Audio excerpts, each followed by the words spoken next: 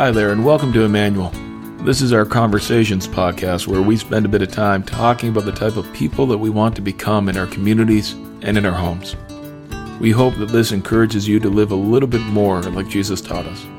God bless you.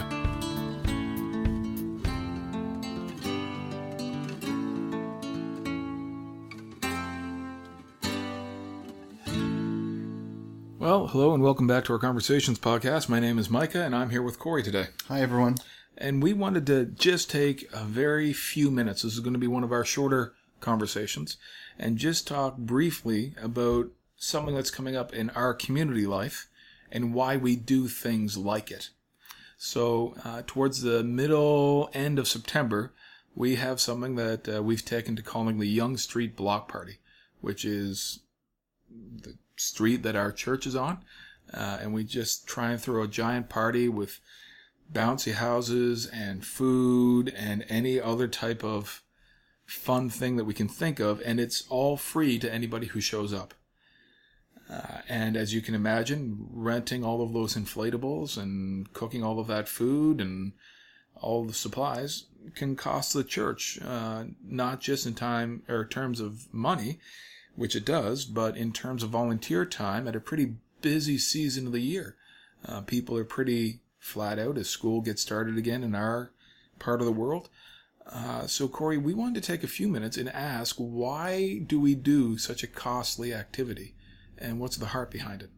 Yeah, we had a great time last year, which is when we first started calling it the Yonge Street Party. But we've done what we call block parties and neighborhood parties before. So it's nothing that's been strange to us to do. One of the main reasons that we do it is that just to have fun and to just shoot up the fun factor here at our church. Now, why would we do that? Well, if I asked you the question, what are churches known for in 2015? I think that somewhere on the list between, good customer service and great airline food, that churches would be known for fun. In other words, it's way down on the list.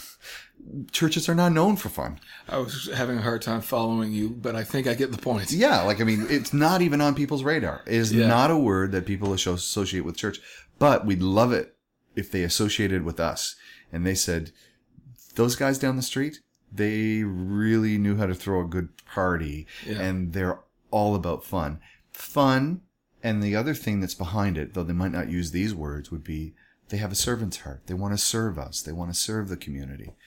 And so why is it free? Why don't we charge admission? It's because we want to simply show the love of Jesus to people. Yeah. It's got a lot of the heart of a previous podcast we talked about called Love Truro.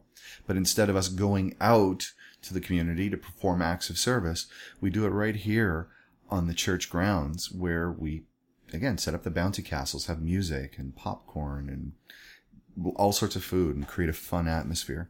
I love it.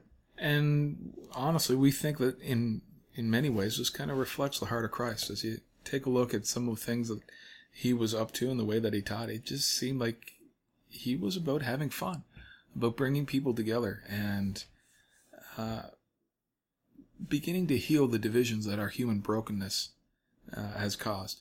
And that doesn't mean that it's the core of the gospel. It just, as you said, or you said a version of this, I think, churches are often thought of as just slightly more entertaining than death and less entertaining than taxes. They associate us with funerals and weddings. Yeah. And not much more. And that's not what Jesus looked like. I mean, this is the guy that got accused of hanging out with partygoers all the time. And so that tells me that there is a way to do parties and fun and great times that is thoroughly redemptive, that is showing the heart of God, that loves our community, that builds and all that stuff. And that's really primarily why we do it, I think. In John chapter 10, just something you were saying reminded me that Jesus said, I've come that they might have life and life to the full. And so if they thought of us as maybe even a shade more than fun, but a place of life. Yeah. That's what we want to be. And I'll tell you, this place outside does come to life on that day. And it's full of children and adults and people having fun. And most people asking, why are you doing this? Yeah. We're so grateful you are. I love the people that we've met in our neighborhood. And this, one of the other things I love is we don't announce this to the other churches, right? So we're not trying to get a bunch of church people together for a church party. We truly want our neighbors to come. So we put postcards in mailboxes. And I love the fact that just the next street over, I met a guy who, I mean, obviously he didn't have any connection with any church, and he was new to the community, and he was here and he was grateful. He said, "Are you guys going to be open for a little bit longer? I want to go and get my family and bring them down here too."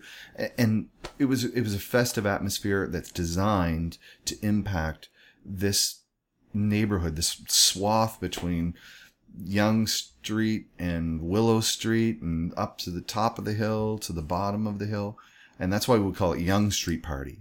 Not Emmanuel Baptist Church Party, not even, block party, but it is a Yonge Street Party. Anybody that knows where Yonge Street is can come. Yeah, exactly. Well, anything else to talk about other than to say, if you're anywhere in our in our area and you happen to know where Yonge Street is, you're welcome to join us. Keep an eye on our Facebook page. Anything else you want to add? Yeah, the last thing is that we want to be a church of inviters. Yeah.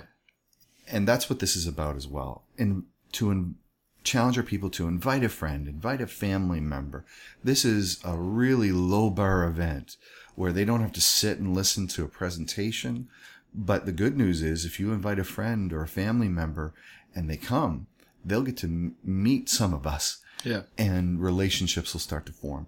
But it's developing that culture where we feel more and more comfortable and bold even inviting our friends and family to come meet us, and then as they meet us, to meet Jesus. So not only are you welcomed, but bring a friend and start some conversations. Absolutely. All right, folks. Like we said, it was going to be a short one. God bless you. And on the same theme of everything we've been talking about, would you find joy in Christ and lots of fun in life? Bye for now.